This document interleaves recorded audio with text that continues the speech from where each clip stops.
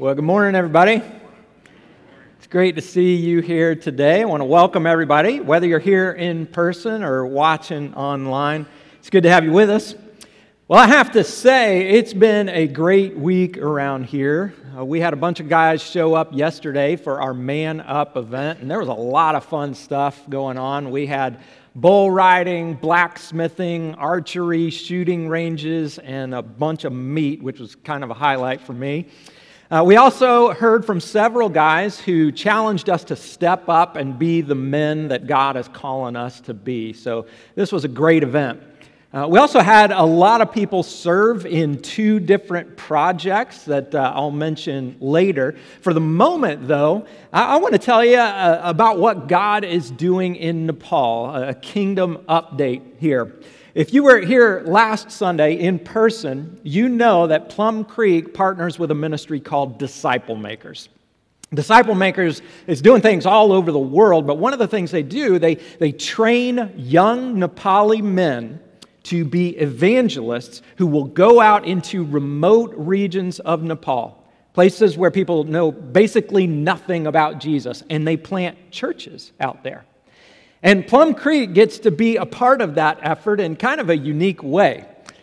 Several months ago, we took up an offering that went to several different projects, and one of them was to buy a bunch of goats in Nepal. And this may sound strange, but here's the basic idea. These evangelists that I'm talking about, they're going into these remote regions. They're planting churches that aren't able to support them, so somehow they've got to support their families financially. And that's where the goats come in. I want to show you a little video here. You're looking at a goat farm that is run by our mission partner, Disciple Makers. And those evangelists will receive goats when they go out to plant churches. And Plum Creek is able to provide goats for 3 different evangelists who will be graduating from a ministry training center coming up here in October. And during that church planting phase, they'll be able to sell meat, milk, and cheese and young goats until the local church is able to support them. It's a great idea, and I love that we get to be a part of what God is doing in the world, a part of building His kingdom. So thank you for being a part of that. Well, I'm excited to get back to our sermon series on the fruit of the Spirit. In this series, we're looking at what happens when ordinary people are completely transformed by the power of the Holy Spirit. And like we've said the last couple of weeks, this idea of the Holy Spirit can be kind of confusing. And for the moment, I'll just give you 3 simple things that we learn about the Holy Spirit from the Bible. Number 1, the Holy Spirit is God. He's not an it, He's a person, the third person of the Trinity. God the Father, God the Son, and God the Holy Spirit. Here's a second thing we learn from the Bible. The Holy Spirit lives or dwells within every true follower of Jesus. And this is amazing when you think about it. If you have given your life to Christ, you have the power of God Himself living inside you. It kind of blows your mind. I'll give you a third thing that we learned from the Bible. The Holy Spirit gives us the power to become more like Jesus. And that third point is really the focus of this series. Every follower of Christ should be going through this transformation of becoming more like Jesus. People should see that from a distance. We should be changing. We should resemble Jesus more and more over time. But let's be honest, we don't always see that, do we? Some people claim to be Christians, but we don't see this transformation taking place. And I don't want to name any names here, but I'm confident we can think of somebody who says they're a Christian, but we're not seeing that happen. They don't remind us very much of Jesus. However, the Bible makes it very clear. This is supposed to be happening. Paul explains this process in Galatians chapter 5, but Jesus also talks about it in John chapter 15. And I love this passage because Jesus helps us understand what's going on with a metaphor. He was great with this kind of thing. And He uses a metaphor about a grapevine. I want to read this. John chapter 15, verse 1. Jesus says, I am the true grapevine, and my Father is the gardener. He cuts off every branch of mine that doesn't bear fruit, and he prunes the branches that do bear fruit so they will produce even more. So you see it, right? God the Father is like a gardener. Jesus is like a vine, and if you've given your life to Christ, you are a branch that's connected to the vine. So where does the Holy Spirit fit in this metaphor? Well, you could think of the Holy Spirit as the sap, this life-giving sap that flows from the vine into the branch, because the Holy Spirit is the power of God living within you. And with that in mind, look at what Jesus says in verse 5. He says, yes, I am the vine. You are the branches. Those who remain in me and I in them will produce much fruit. For apart from me, you can do nothing. And this makes a lot of sense, doesn't it? Because if you walk up to a grapevine and rip off a branch and throw it on the ground, how many grapes will grow on that branch? A grand total of no grapes, right? That's what we see. As soon as the branch is disconnected from the vine, it is in the process of dying. It's not going to bear fruit. So the message is clear. When a follower of Jesus stays connected to the vine, then the Spirit will enable that person to bear fruit. And what kind of fruit are we talking about? Well, that's what Paul says in Galatians 5. He gives this list. He says, but the Holy Spirit produces this kind of fruit in our lives: love, joy, peace, patience, kindness, goodness, faithfulness, gentleness, self-control. Against such things there is no law. We should expect to see every one of these qualities, every one of these virtues growing in the life of every Christian. And we don't grow this fruit by trying really hard. The fruit grows when we let the Holy Spirit change us from the inside out. So every week during this series, we're focusing on one or two qualities from this list. Last week we talked about love and kindness. Today we'll talk a little about goodness, but we're really going to focus on joy. And I got to say, I've been looking forward to this all week. Because, some sermons are kind of heavy. And don't get me wrong, we got to deal with the heavy stuff. But every now and then, it's great to talk about something like joy. Because I think we could all use more joy in our lives, right? Well, we're going to start by looking at the meaning of this word. And I went back and I looked at the original Greek word that Paul uses in Galatians 5:22. The word is chara, and the definition is simply happiness, gladness, and joy. It's pretty simple, right? So think about it. In your life, can you remember a time when you experienced great happiness, great joy? I asked myself that question this week, and I thought of the obvious answers first: our wedding day, the days when our 3 kids were born. But after I thought of those obvious answers, I was surprised by the next thing I thought of. I thought of a basketball game that I played in when I was in 11th grade. And before I tell you about this game, I need to give you a little background. First, I was the 6th man on our varsity basketball team. And if you've ever seen me play, that little fact may surprise you. Because here's the second thing I need to let you know. I went to a very small Christian school. 17 in my graduating class, kind of small. So if you had a pulse, you would definitely make the team. If you were able to walk and chew gum at the same time, you might just be a starter. I didn't get to be a starter, but I did get to be the 6th man. So back to the game. I don't remember exactly who we played, but I do remember the score was extremely close the entire game. And we went into overtime. Now, I had not scored a point in regulation, but for some reason, the coach put me in. And wonder of wonders, I scored 3 points in overtime, and we won the game. It was one of the great moments in the history of sports. And I'm telling you, our whole team ran out to center court. We were jumping up and down, hugging each other and yelling. And then a bunch of fans came down from the bleachers. We were hugging them too and yelling. And listen, that's a big deal for me. I'm not much of a hugger. But this night, this magical night in Florida several decades ago, I got to experience that amazing feeling of pure joy. But you know what? As it turns out, that night was the very pinnacle of my basketball career. My senior year, we didn't have any moment that came close to that. And since high school, I haven't accomplished much in the world of basketball. But that's how it goes, right? Joy will come for a moment, and it doesn't stick around. And sometimes it can be hard to find it again. So how does this relate to the joy that Paul talks about in Galatians 5? What does he mean here? Well, if we zoom out and look at the entire Bible, this theme of joy, it shows up all over the place. But biblical joy is different than what we normally think of as happiness or gladness.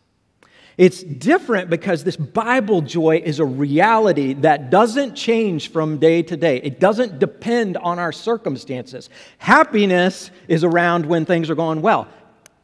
Once those circumstances change, the happiness disappears. But this Bible kind of joy, the world can't give it to you. And the world can't take it away either because it comes from God.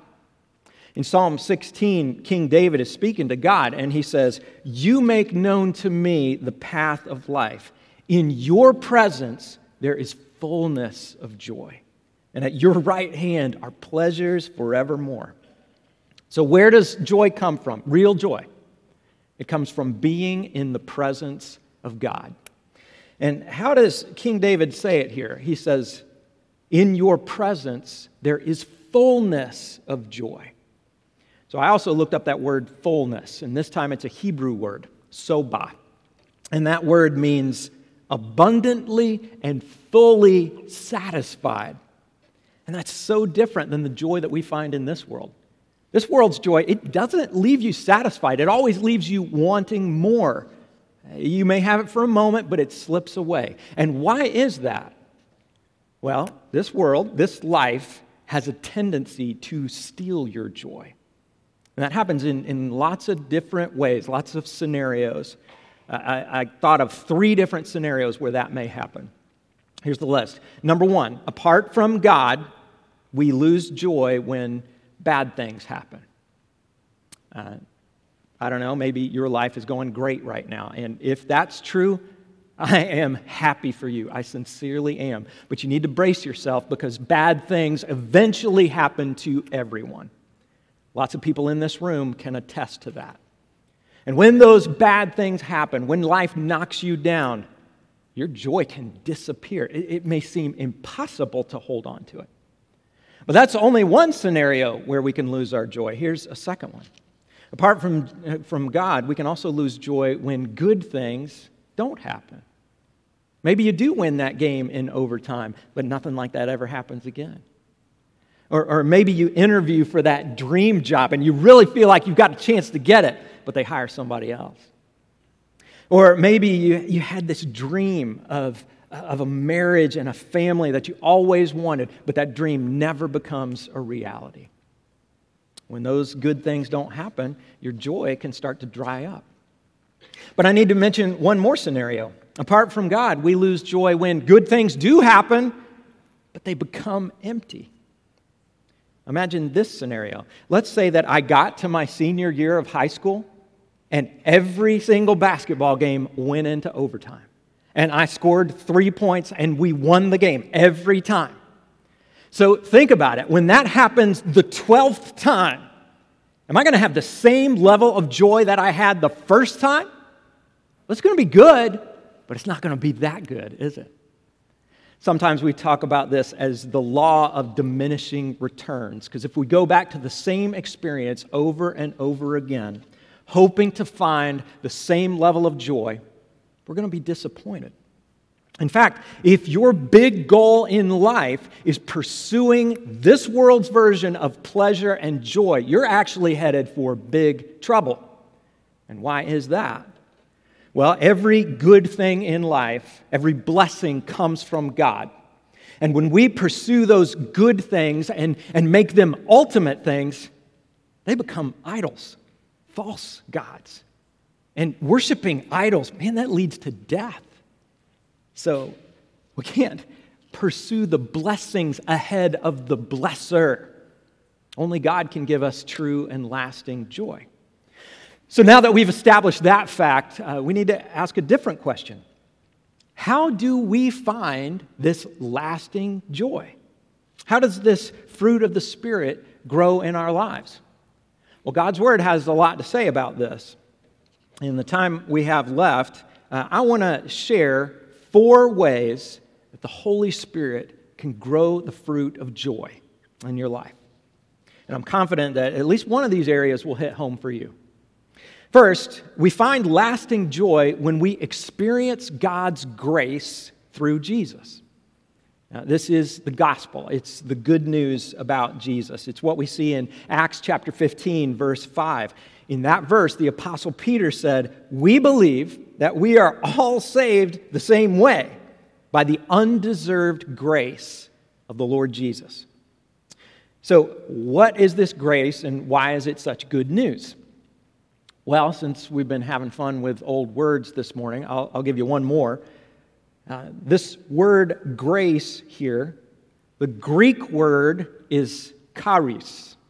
And that Greek word charis, it means the gift that brings joy. It's kind of cool, isn't it? And that word also sounds a little like the word I mentioned a minute ago. Remember? Chara. That's the word that means happiness, gladness, joy. So charis brings chara. It's kind of cool if you're into that sort of thing. But why does grace bring joy? Well, again, this is the gospel, the good news about Jesus. And the good news starts with bad news. The bad news is that all of us have sinned. All of us have broken God's laws. And because of our sin, we all deserve punishment, death, and eternal separation from God. But that wasn't the end of the story. The good news is what we see in John 3:16. For God so loved the world that he gave his one and only Son, that whoever believes in him will not perish, but have eternal life. When Jesus went to the cross and he sacrificed his life, he paid the penalty. He paid the penalty that you deserve to pay. And he offers this sacrifice as a gift to say, your penalty is paid. You can be forgiven. It's a gift that brings joy if you receive it. And so we see Paul say in Ephesians chapter 2, we're saved by God's grace through faith in Jesus.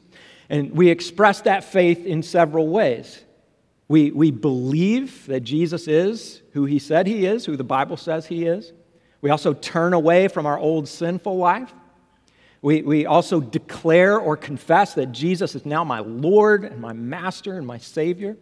And we're also baptized into Christ, dying to the old life, being buried, and rising up to live a new life. It's an amazing thing. Once you experience this grace, you can be confident that you are 100% forgiven. Your sins are canceled out. You will live forever with God in heaven. So you can see why this grace brings a true and lasting joy. Because you can know without a doubt that God not only loves me, he accepts me. That truth brings an unshakable joy. Here's the second way the Holy Spirit will grow this fruit in your life. We find lasting joy when we live for others instead of ourselves. And here's the intersection between joy and goodness. When we do good for others and we show God's love in a tangible way, we not only bless the other person, we bring joy to ourselves. Proverbs 11:17 says it this way, those who are kind benefit themselves, but the cruel bring ruin on themselves. It's a really cool verse, isn't it? So goodness and joy are linked. The more good we do for others, the more blessed we are in return. I think most of us know this is true, but we don't always live like it, do we? The other day, I saw an ad for Starbucks, and this ad had a slogan with it, and I just thought it was funny. The slogan was, "Chase happy things." Chase happy things. So that slogan leads me to a question. Okay, Starbucks, what exactly are the happy things that I should be chasing? And the ad gave me several suggestions. I should be chasing a mocha chocolate crumble frappuccino. Or maybe I should chase a unicorn cake pop. What do you think? Is that a good strategy? Will I find happiness from a unicorn cake pop? Will I find any kind of joy that lasts longer than a couple of minutes? You know the answer to that. We don't find true happiness by chasing after so-called happy things. I heard a good quote from a preacher named Mike Breaux. He said, "As long as you are all about you, you will never be happy." And then he went on and he said, "You want to be happy? Then throw a towel over your arm and go serve somebody." You know, that actually works. We have scientific evidence to prove that it works. A few years ago, the University of Chicago did a big study. They interviewed 27,000 random people who represent kind of a cross-section of America. And they asked these people about their jobs. They said, "How much satisfaction do you have in your work?"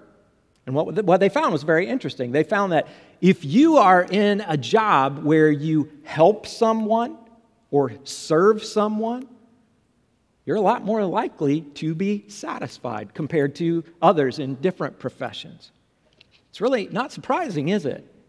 As long as you are all about you, you will never be happy. But if you live for others instead of yourself, you find lasting joy. I saw that this week. On Wednesday night, I joined a group of volunteers that put together welcome packets for international students that are coming from all over the world to study at Northern Kentucky University. We mentioned this serving opportunity last Sunday, and it was really cool to see 40 people show up at the Life Center to put these packets together. And as we were working, I noticed people talking and laughing and just having a good time. It was fun to be together and do something good for these international students. And that's how it works. The more good you do for others, the more blessed you are in return. I know that also happened on Friday when a group from Plum Creek went down to eastern Kentucky to serve with Samaritan's Purse, doing flood relief. And I heard there were about 20 in that group. I also heard they worked very, very hard. But they experienced the same thing that we see in Proverbs 11:17. Those who are kind benefit themselves. It's another way to find true and lasting joy. Here's a third way you can expect the Holy Spirit to grow this fruit. We find lasting joy when we share it with others. Have you ever noticed this? When you find something good, you want to share it. It's more fun that way. It's nowhere near as fun if you don't have someone to share the good thing with. And this applies to the joy that we receive from the Holy Spirit. When you receive it, you want to share it. And if you're a follower of Jesus, one way you want to share that is with other followers of Jesus. And that's something that we're called to do as Christians. It reminds me of what Paul said to the Philippian church. He said, "Make my joy complete by being like-minded, having the same love, being one in spirit and of one mind."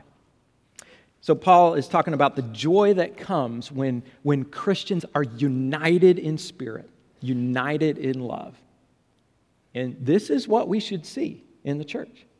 We should be building the kinds of relationships where we share the joy of Christ with each other. Here at Plum Creek, one of the best ways to build these relationships is to get into a life group. And as it happens, the month of August is the best time in the whole year to get into a life group. 1 week from today, registrations will begin, August 21st, and groups start meeting the week of September 11th. And if you're not familiar with life groups, these are small groups of about 8 to 12 people. They get together once a week to study the Bible, pray together, and share life together. I highly encourage you to join a group. The church is designed to be a community where we share the joy of Jesus with each other. However, we also need to share this joy with people who aren't followers of Jesus. This is the mission that God has given us. We've been called to go out and share the gospel, to invite others to find what we have found. And of course, we can't make anybody receive this gift that brings joy. But if you make yourself available to the Holy Spirit, He will use you to lead others to Jesus. And some of you have experienced that amazing privilege. God has used you to help someone find a life-changing connection, relationship with Jesus. You know, it's difficult to describe the kind of joy you have when you get to be a part of that. But I think Jesus described it best. It was another time when He used one of these cool metaphors. He said, think of a man who has 100 sheep, but then one of those sheep gets lost. What does this man do? Well, he leaves the 99 because he cares for that lost sheep. He goes out to find the one. And then look what he says in Luke 15, verse 5. He says, and when he, that man, has found it, the sheep that was lost, he will joyfully carry it home on his shoulders.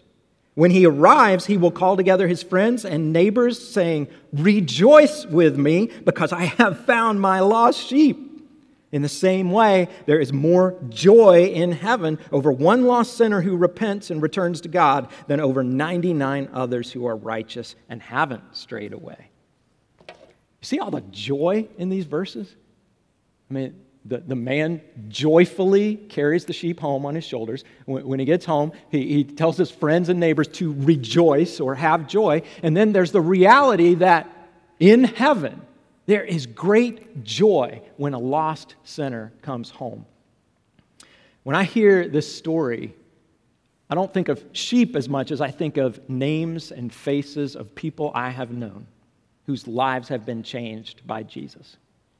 I also think of my own kids, getting to see them make the decision to follow Christ.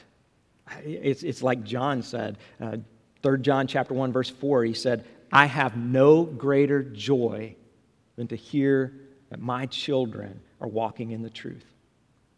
Well, I have one more way that the Holy Spirit will give you this joy.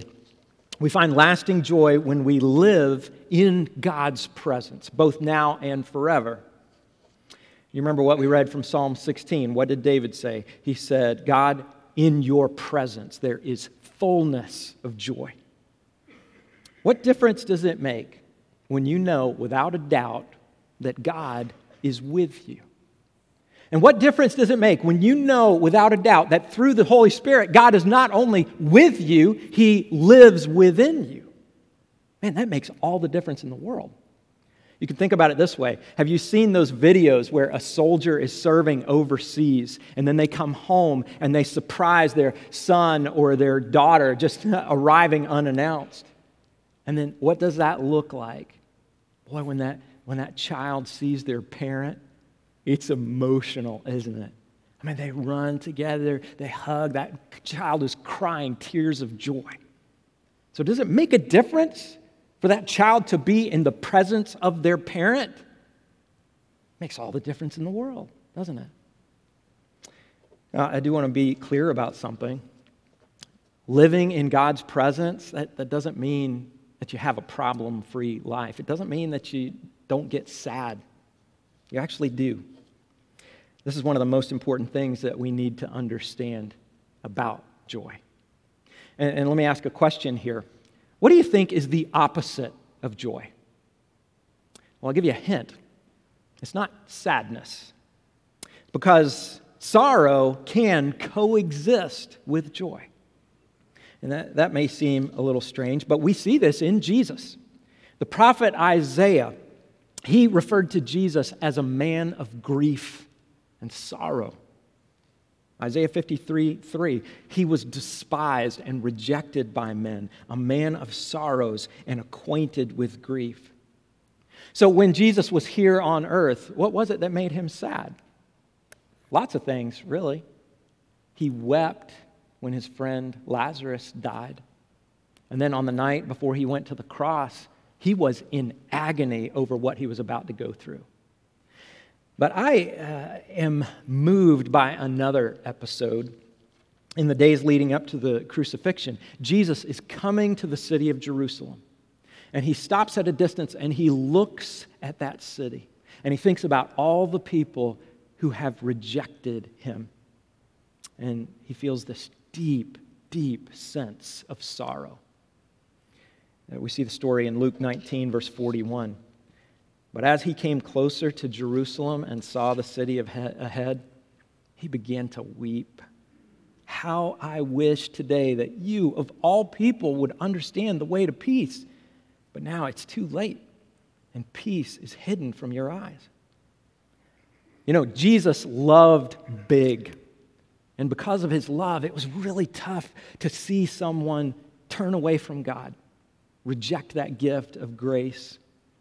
And I know some of us can relate to those feelings because you have seen someone turn away from God, and it hurts. You feel a sadness like that. So think about this. When you become a follower of Jesus, do you become a happier person? Well, in some ways, yes, because you have this lasting joy. But in another sense, life in Christ opens you up to new kinds of sadness, like what we see here in Jesus. But we also know that Jesus was full of joy. So that's how it works today. A follower of Jesus can have this joy, but sometimes it's mingled with sadness. However, here's what we need to remember. Sooner or later, sorrow is overwhelmed by the joy of God's presence if you are in Christ. And this is our deepest longing, our greatest desire, to be with Him. We don't exist for ourselves. We weren't created to pursue our own happiness. We were created for Him, to be with Him, to bring Him glory. And because of that purpose, we would never be satisfied outside of His presence, not fully satisfied. This is our greatest desire, to be with Him, to worship Him. All too often, though, we get mixed up and we think we want other things. C.S. Lewis said it this way. He said, "It would seem that our Lord finds our desires not too strong, but too weak. We are half-hearted creatures, fooling about with drink and sex and ambition when infinite joy is offered us. Like an ignorant child who wants to go on making mud pies in a slum because he can't imagine what is meant by the offer of a holiday at sea." Does that quote hit close to home? Are you fooling about with drink or sex or ambition, trying to find real joy that way? If so, stop listening to Starbucks. Don't chase happy things. Don't pursue the blessings. Pursue the one who brings the blessings. Don't settle for anything less than God Himself. You know, in one way, we do get to experience the joy of God's presence here and now because of the Holy Spirit living inside us. In another sense, though, we're still looking for something else. We're waiting for the day when we get to see Jesus face to face. I asked a question a minute ago and I never answered it. So I need to come back to that. What is the opposite of joy? It's not sadness, but what is it? Well, a preacher named Tim Keller has a suggestion. The opposite of joy is hopelessness.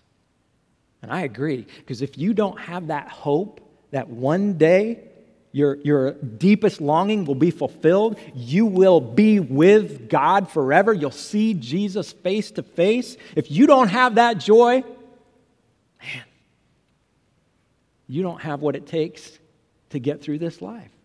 You don't have anything solid to hold on to that'll get you through those toughest days. But Jesus offers that hope. On the night before He died, Jesus was speaking with the disciples, and He said something powerful that really resonates with me.